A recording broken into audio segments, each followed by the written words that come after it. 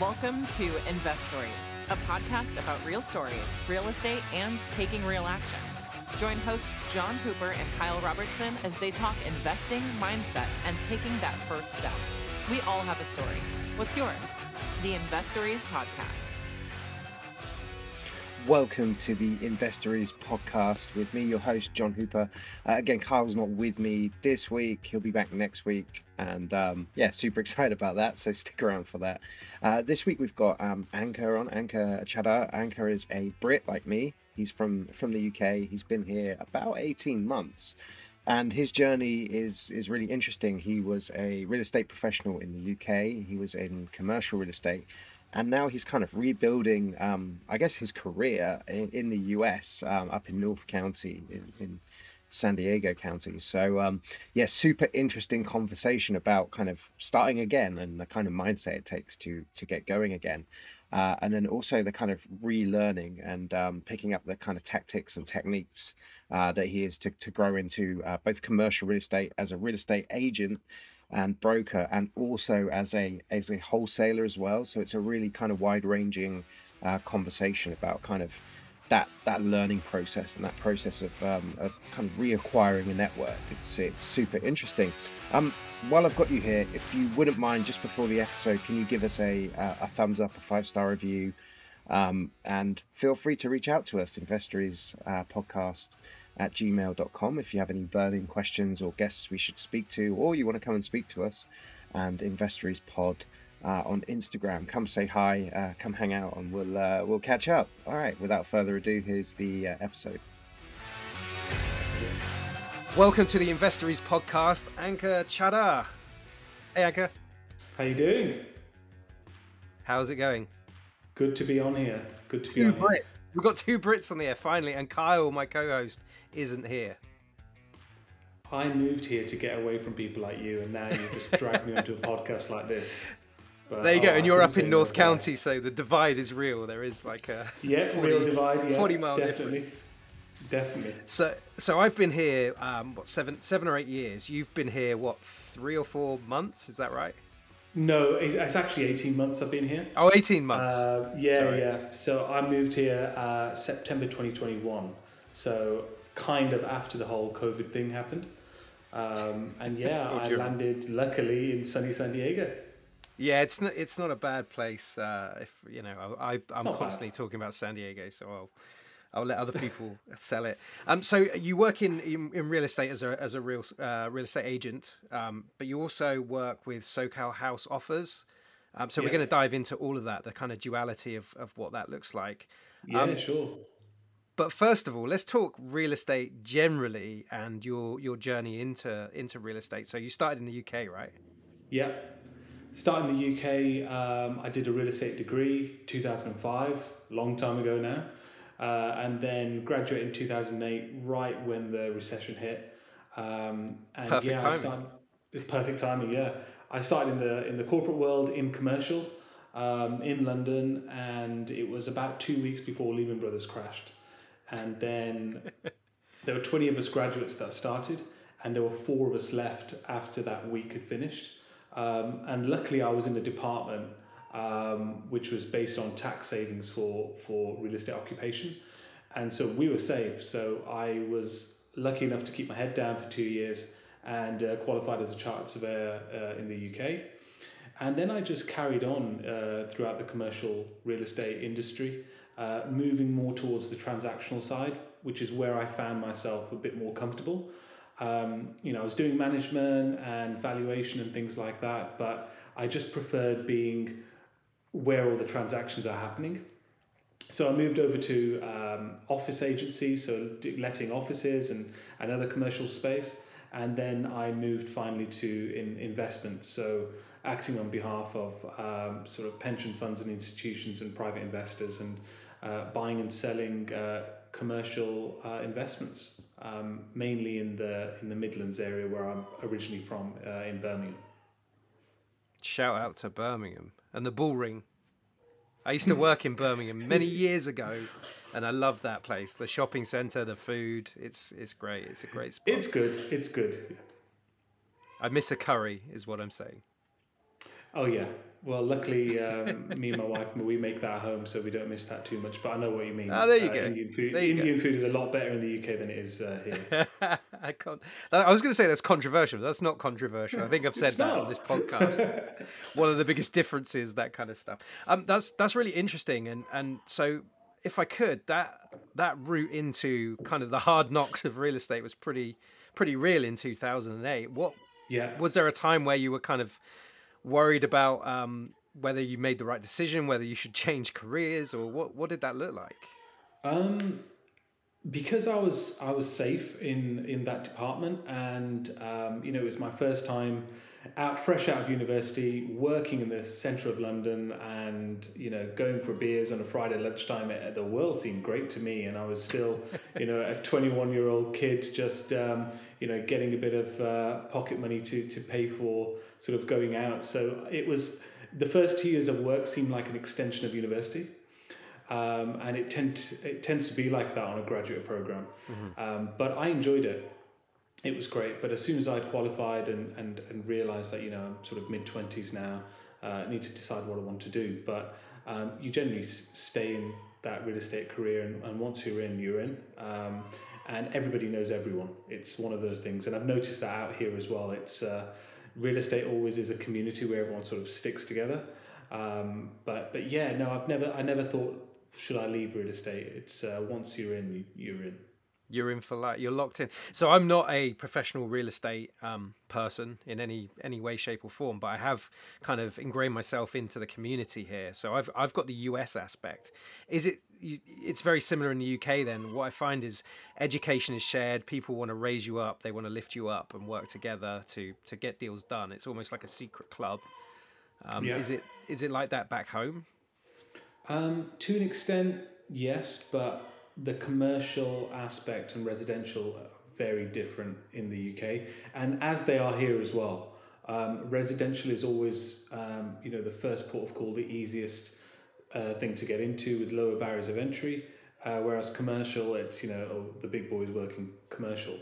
But what I found is that it's still a bit of a club in the UK, but what I preferred here is that people tend to share more information here. And I think that's a San Diego thing as well. It might be different in LA, it might be different in the Bay Area, but people are more go-givers here rather than in the UK. What I found is everyone was like, oh, this is mine, I'm not sharing this with anyone. So it is definitely more of a club and quite cliquey in the UK, and I didn't like that. But coming over here, it's a lot more chilled out, where no one's just having to wear a collar or a suit. Everyone's just baseball cap on, t-shirt, trainers, and we're out doing big deals. So things are just a little bit more real out here, and just getting straight to the deal rather than all of the fluffy stuff around it, which I've noticed in England it is like that. And I will translate for our American listeners that trainers are sneakers. Sneakers. Or if you go towards Chicago, I think they call them tennis shoes. Yeah, I've heard that before. Yeah. So, so that's really interesting. And to your point, we were at a meetup the other day, and they have a have and have not section of that meetup where people just stand up and say, hey, I need money, or hey, I've got this deal, I need someone to buy it. And people kind of go, oh, okay, that sounds really good. Yeah, let's talk. Exactly. It's kind of like show and tell for real estate entrepreneurs, which is super interesting. So you moved out and you landed in San Diego, tough gig. Yeah. You then went into, what was your journey into kind of buying and selling real estate? How did that come about? So obviously a few months before I moved out here, it was, what I'm going to do out here. And the first thing I thought, right, let's get back into commercial real estate and do that. But I always had a thing about, residential in the US, mainly because of watching programs like $1 Million Listing and Selling Sunset. And, especially in sunny California, you're thinking, wow, this doesn't look too hard. Wow, I can sell this. And the commissions are so much higher here than they are in the UK.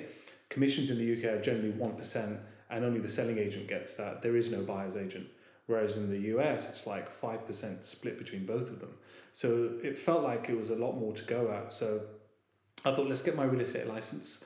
and I got my broker's license at the end of 2021, and I joined Compass as brokerage, and yeah, it was a bit of guidance, but it was sort of like, right, here's your phone number, here's your login, go and make money. And I sort of like that because I'm more of an entrepreneur rather than being in a 9 to 5 where you're having to do what people tell you to do for a salary. I'd prefer to be the master of my own destiny. And so it did align with what I wanted to do, but it was tough.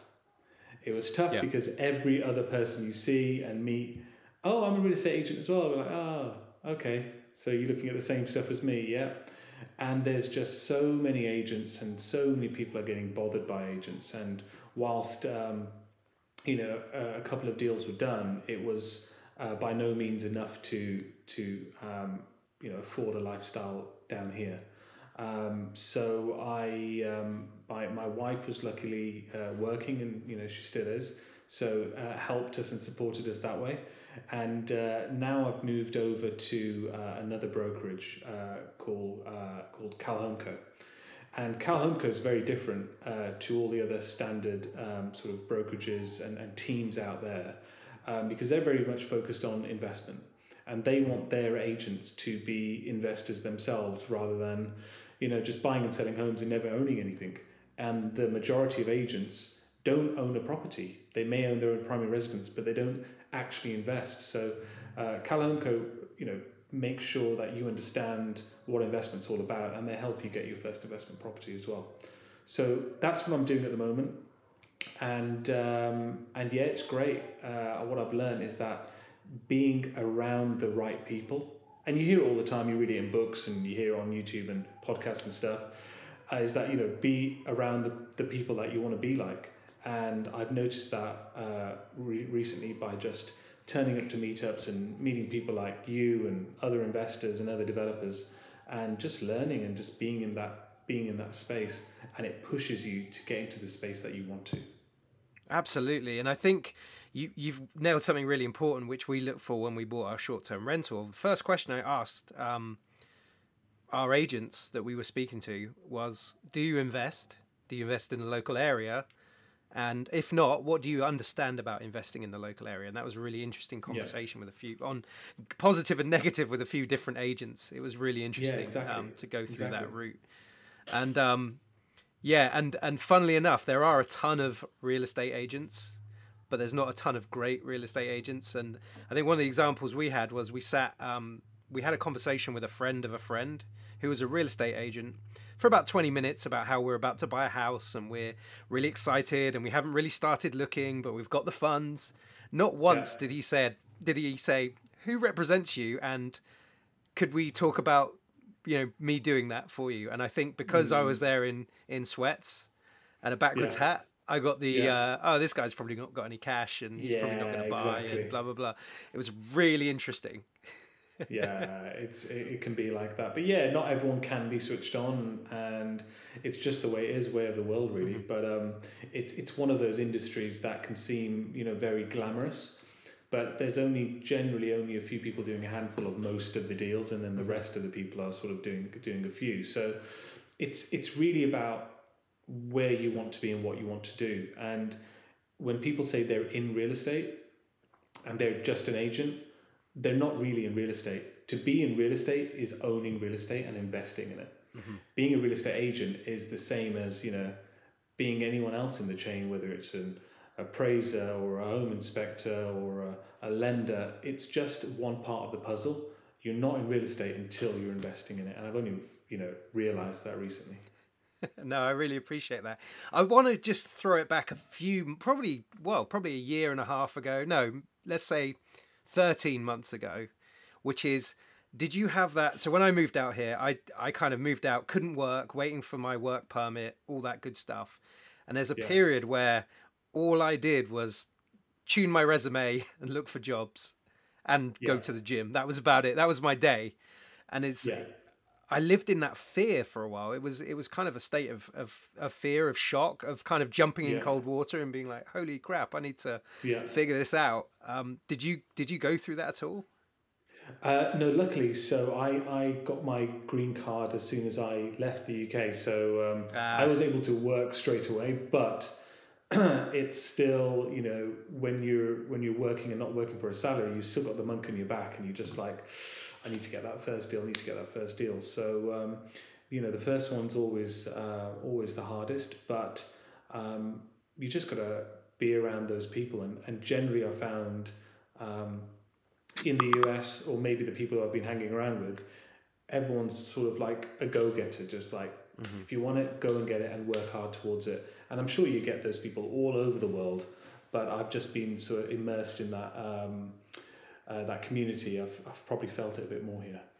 Yeah, and once you get in, it's infectious, right? Like Yeah. going to meetups, and the one we went to the other day was free.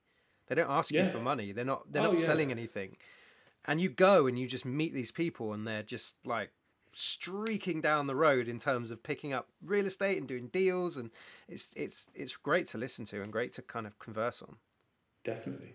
But yeah, Meetup's brilliant, and that's how my wife and I really made all our friends here, was through Meetup, because both of us, we didn't have any friends or family nearby, and what you do, you go to Meetup groups, and they weren't real estate ones; they were just beer or breweries or hiking or whatever it was, and we made a really good circle of friends here, and I think the internet has helped in those things, and where you can just get out there and meet anyone.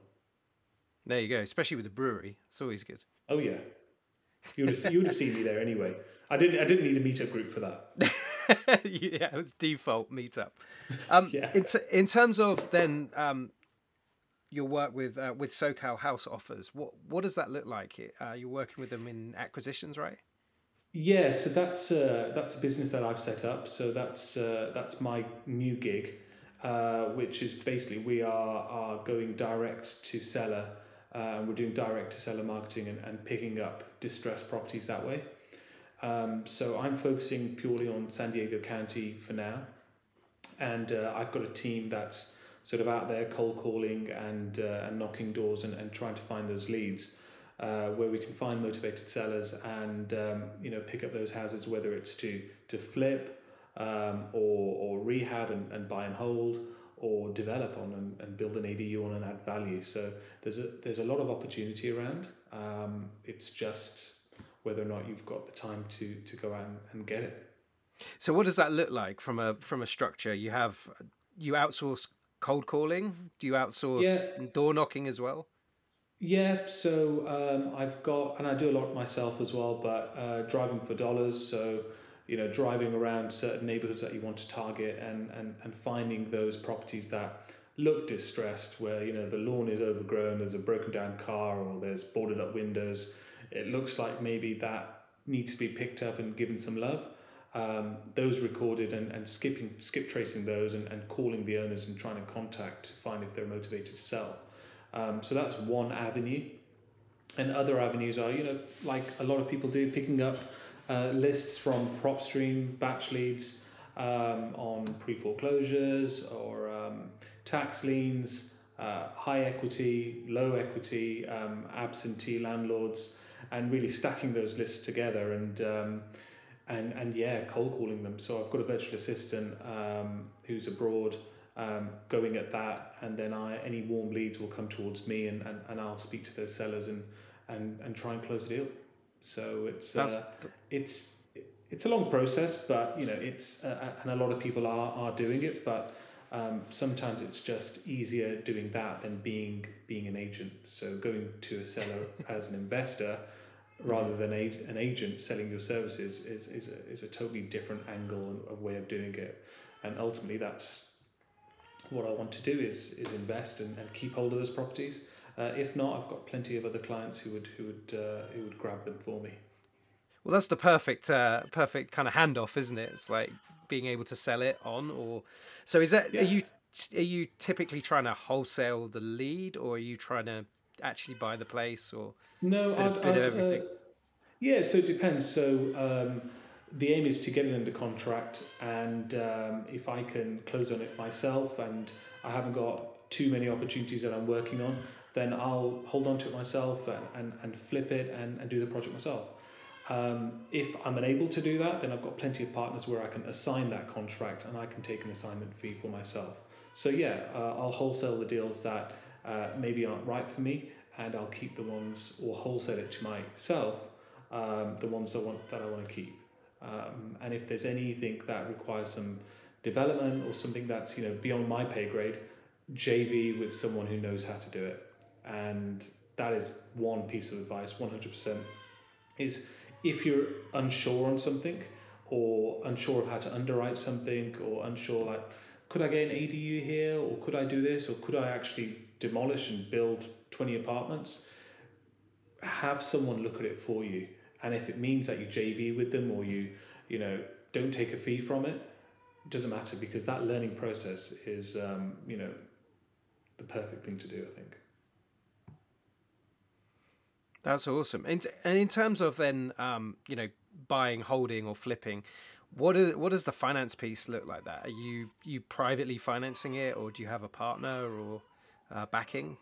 Yeah, it's a mix really. So I have a few private lenders that I work with, and generally those are the people who are sort of too busy in their day jobs, but who are high earners, want to get into real estate but don't have the time, and they just want to park their money somewhere rather than putting it in their savings account. It's like, right, if I can get 15% from this money, it's more than I want to get anywhere else, and it's secured against real estate.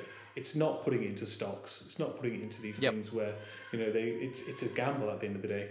Real estate, if you're working with the right people, it's not a gamble. It's bricks and mortar. So I'm working with private lenders, but also hard money lenders as well, who will finance, around 85% of the purchase on the way in, and then 100% of the rehab. So getting money is not the issue. And it shouldn't be for anyone really. It's all about getting the deal. That's the main thing. If you find the deal, then you'll always find someone with money, whether it's someone to lend you the money, or to JV with someone, and someone can bring their expertise to the table and money. Mm-hmm. And in terms of kind of this business, I guess the educational piece of this, how did that come about? I think you're part of Pace Morby's group, right? So I'm not fully part of it now, but I am looking to join that mentorship. YouTube is YouTube University. It's amazing. There's so much that you can pick up on there, but you've got to be careful, because there's a million things on there, and it's shiny object syndrome, where you're just like, oh, maybe I should be doing this. And then the next day you're just scrolling and you're thinking, oh, actually I shouldn't be doing this. I should be doing that. I should be looking at this area. I should invest out of state, not in California. California is not a place to invest. And then some people are saying the opposite. So I think it's finding the correct mentor, being around the right people, and just sticking to what you're going to do.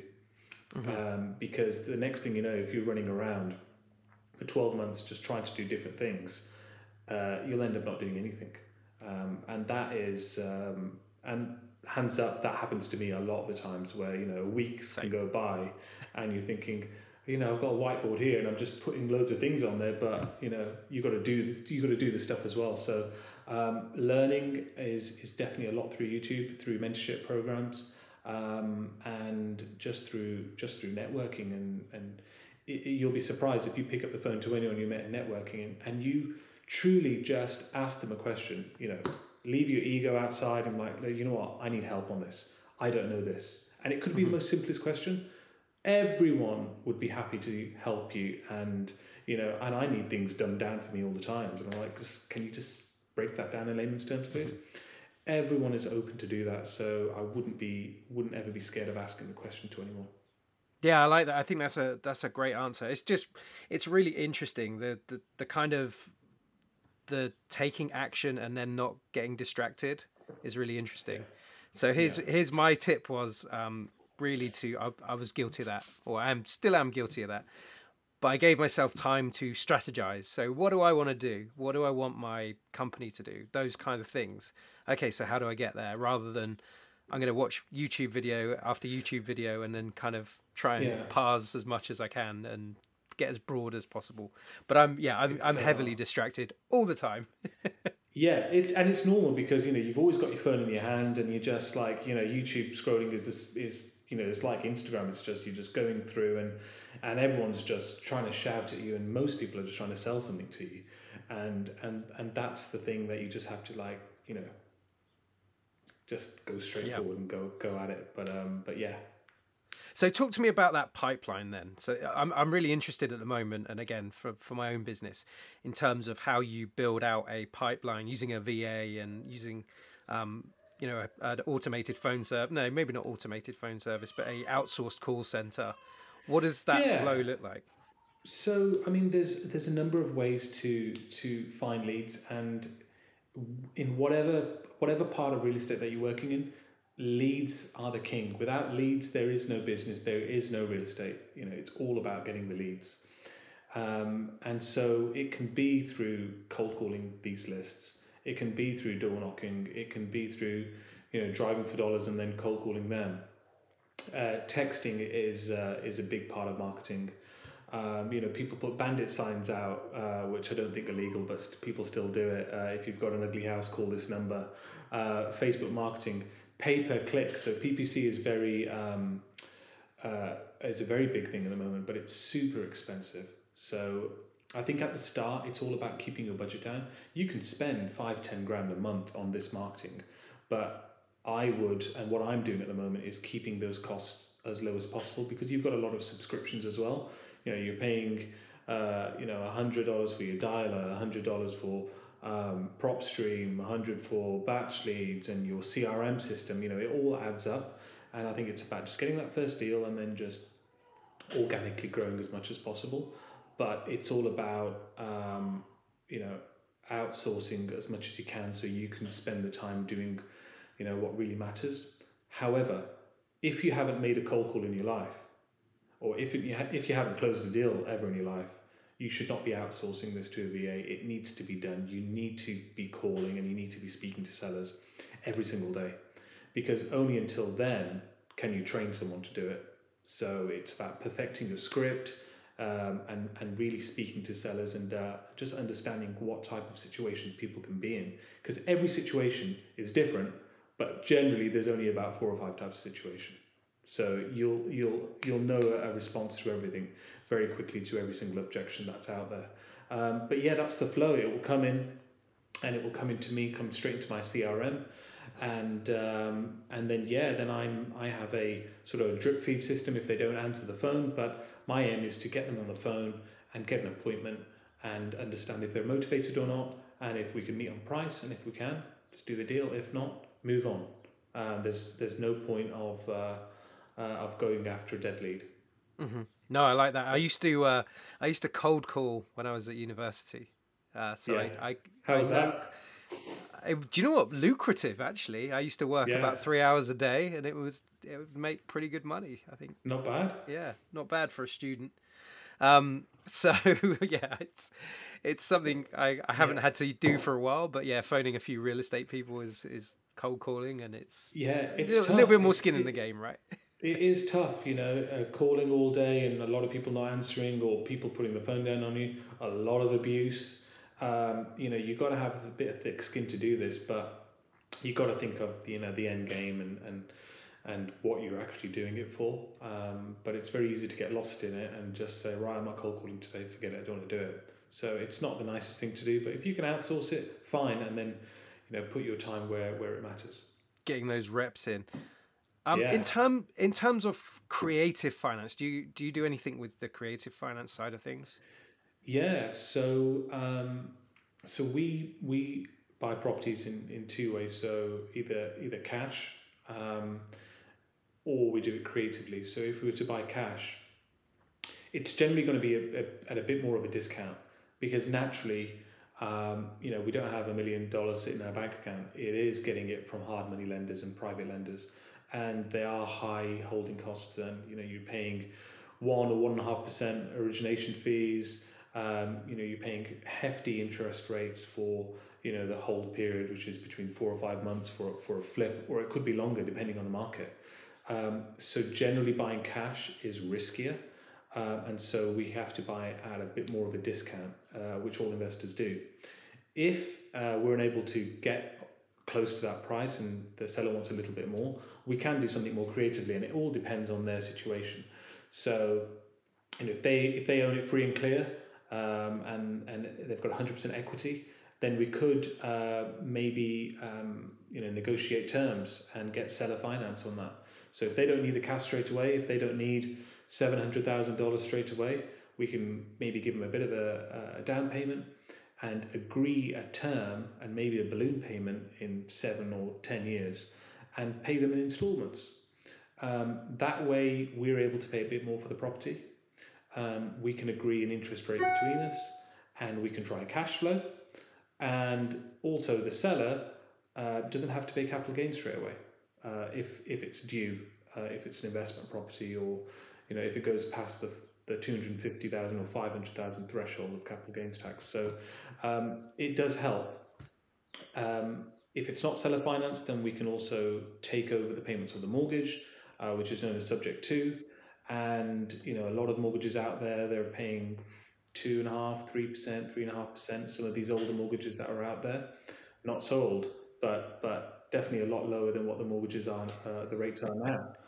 So the advantage obviously for us is taking over those payments and paying a lower interest rate, but also we don't have to take a loan out for them to pay their bank back. So the banks don't make the money, which is always a good thing. So there's loads of different ways of doing it. There's also lease options that we can do, tons of things. And I think it's just not bombarding the seller with all of this information straight away. Yeah.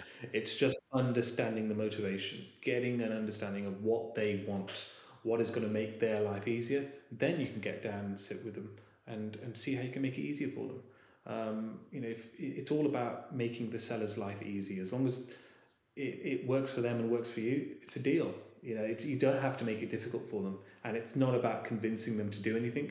It's just about seeing if it works for both. No, I love that. And I think for me, the seller financing piece or the creative financing piece and taking it away from the banks, there's kind of a, I guess, free-spirited streak in me. It's like, I like that. Take it away from they got enough money. Or they've got enough, Maybe they don't haven't, need to make money. and that's a problem too, right? Yeah, I know. But it's a win-win situation then. And but that's something. It's going to be very common over the next couple of years. I think the way we see the economy going, unfortunately, there may be some people out there who aren't able to keep up with these payments, and so it's always going out there and trying to help as much as possible. Mm-hmm. And that doesn't mean buy at a discount and just take advantage of people. It's nothing like that. It's maybe actually letting them keep their house, and maybe having an option on there where you can buy it at a future date. But it's about helping people as much as possible. But if you can profit as much as possible, that'd be great as well. I like that. So let's move on to I guess wins and losses. I'd love to get your take on kind of the lessons you've learned, especially moving into a kind of a new market and a new country. Is there kind of anything that stands out? Positive, negative, all of the above? So positive, I think we've mentioned it as well. It's being around people. It is the most important part, is just being around the right people. Because you can read all the books and watch all the videos you want, but getting in front of people and it's just like the gym. It's like having a training partner that is stronger than you is always better, because they will push you and you will end up getting to where they are. Same thing in real estate. Just being with those veterans and hard hitters, and you'll get there. I think consistency is probably one of my losses, and if you're not staying consistent on doing something, you'll fail. There's 100% you'll fail. There's no going around it. So I think it's focusing on something. And you will have to chop and change a lot. Like now, I'm doing my VA might not be good. I have to change, or I might change from cold calling and go to texting, or I might change door knocking, or do this, do that. Changing is fine, but I think staying consistent and at least giving it a chance is very, very important. And having a niche, or a niche, as they say in America, is just not trying to do everything, because if you try and do everything, you'll do nothing. So if it's starting off, I would say start off with maybe wholesaling and focusing on smaller single family homes, and learning how to flip a property and learning about construction, and JVing with people, and then maybe moving on and doing larger projects and going to multifamily and doing all those things. It's easy to become overwhelmed, and I become overwhelmed all the time, especially when I go to meetups and I'm like, whoa, these guys are making so much money. Maybe I should do what they're doing, and then I just just lose my way. It seems You know, so you easy. have yeah, and it's just like, I'll bring the gym in again. You'll see, maybe a massive guy in the gym like, oh my god, I need to get like his. No, you're in competition with yourself and no one else, and that is the key. Just focus on, are you better today than you were yesterday? If you are, you've won. It doesn't mean you have to be better than that next person, because otherwise you're living life just constantly trying to compete with others, and next thing you know, time's up. So yeah, just go for it, I think. I love that. No, and I think the other interesting thing, and you might share this viewpoint that I had kind of moving to the States, was I kind of got to zero everything. So I got to move countries, and good or bad, I zeroed, like, I had to kind of start my career from a certain point. I got kind of lucky in that. But my bank account, I had to kind of zero that and start again, and shift what little savings I had over, and I had to start again with credit and all that kind of stuff. And what it taught me was there's ways to do this quickly. And for anyone listening who's born and raised in America and is in debt or is clearing debt or has a low credit score, you can start to do things to get you in a position to be able to invest very quickly, even if you just go down the traditional investing route.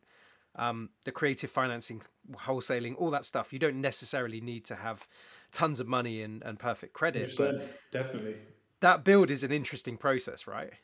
Yeah. That's the thing. It's the everyone thinks you need 20% down, you need a 760 credit and above, you need to have income of this much, and generally for conventional, you do. Of course, good credit is very important, income is very important, but there are other ways to get on the property ladder and buy something. And if you pick something up, seller finance, they don't check your credit.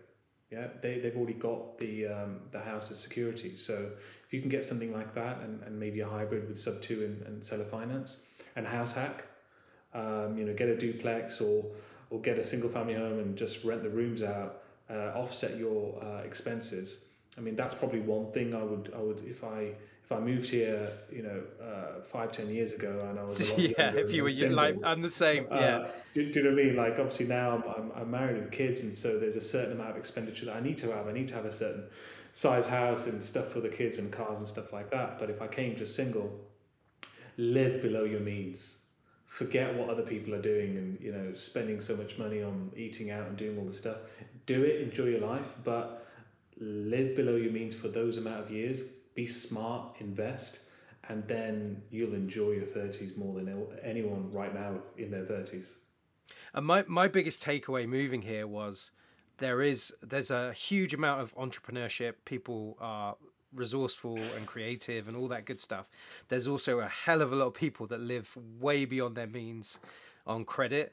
And I saw a post on Facebook the other day, and someone was talking about how they were making rent, but they had this and they had that, and then their wife wanted to buy this $500 bag. Yeah. And I was like, there's your issue right there. You're renting. Seriously. You don't have any property. You only have only have liabilities, and you're going to drop half a G on a handbag. Yeah. There's something there. Exactly. And it's the way the world works now. I mean, it's a seller's market. Everyone's just looking to buy. But you've got to think about tomorrow, because and we don't have to talk about the economy, but I think everyone knows what inflation is and what's happening.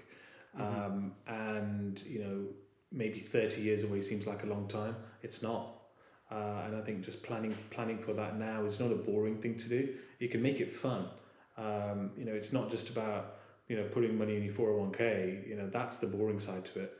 The fun side is not saving for retirement when you're 65 or 70, aiming to retire by the time you're 45. That's the interesting part. That's the fun 100%. part. Like, how do I get there where I actually don't have to worry about work after 45 and I can really enjoy my life? That's the way I think you should think about retirement, rather than thinking, all right, I need to save enough for 401k until I'm 70 years old. Not going to happen. Who knows what's going to happen to those 401ks? We have no control over it. Yeah, you don't, and it just goes into the company, and that's it. Oh, yeah. Basically. Yeah. Yeah. No, I feel you on that. In terms of the market, and I appreciate we're kind of running on time, but what do you think in San Diego? What do you think is going to happen? So the supply shortage is chronic, and it will be chronic for the next 20 years. So it's just very difficult for the number of houses that we have here to meet the demand of people who live in San Diego and are moving to San Diego. And more people will be moving to San Diego. Obviously, we hear in the news that people are leaving California all the time, and people are leaving California, but generally they're not leaving from here. They're leaving from the Bay Area or LA, and those people from LA or San Francisco are either moving to San Diego or moving out of state.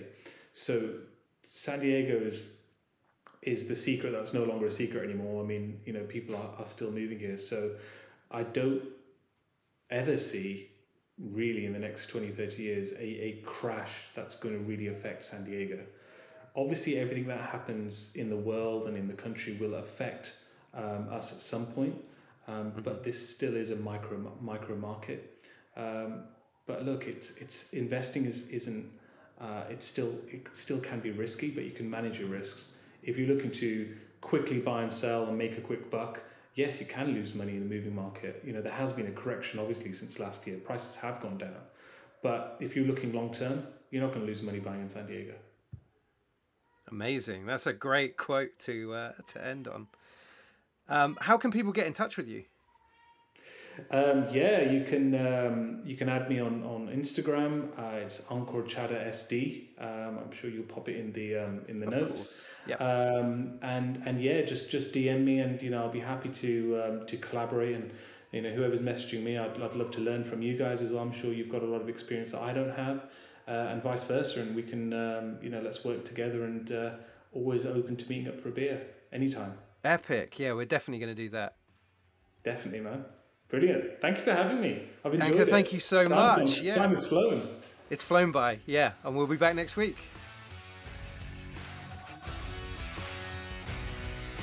Thank you for listening to the Investories Podcast.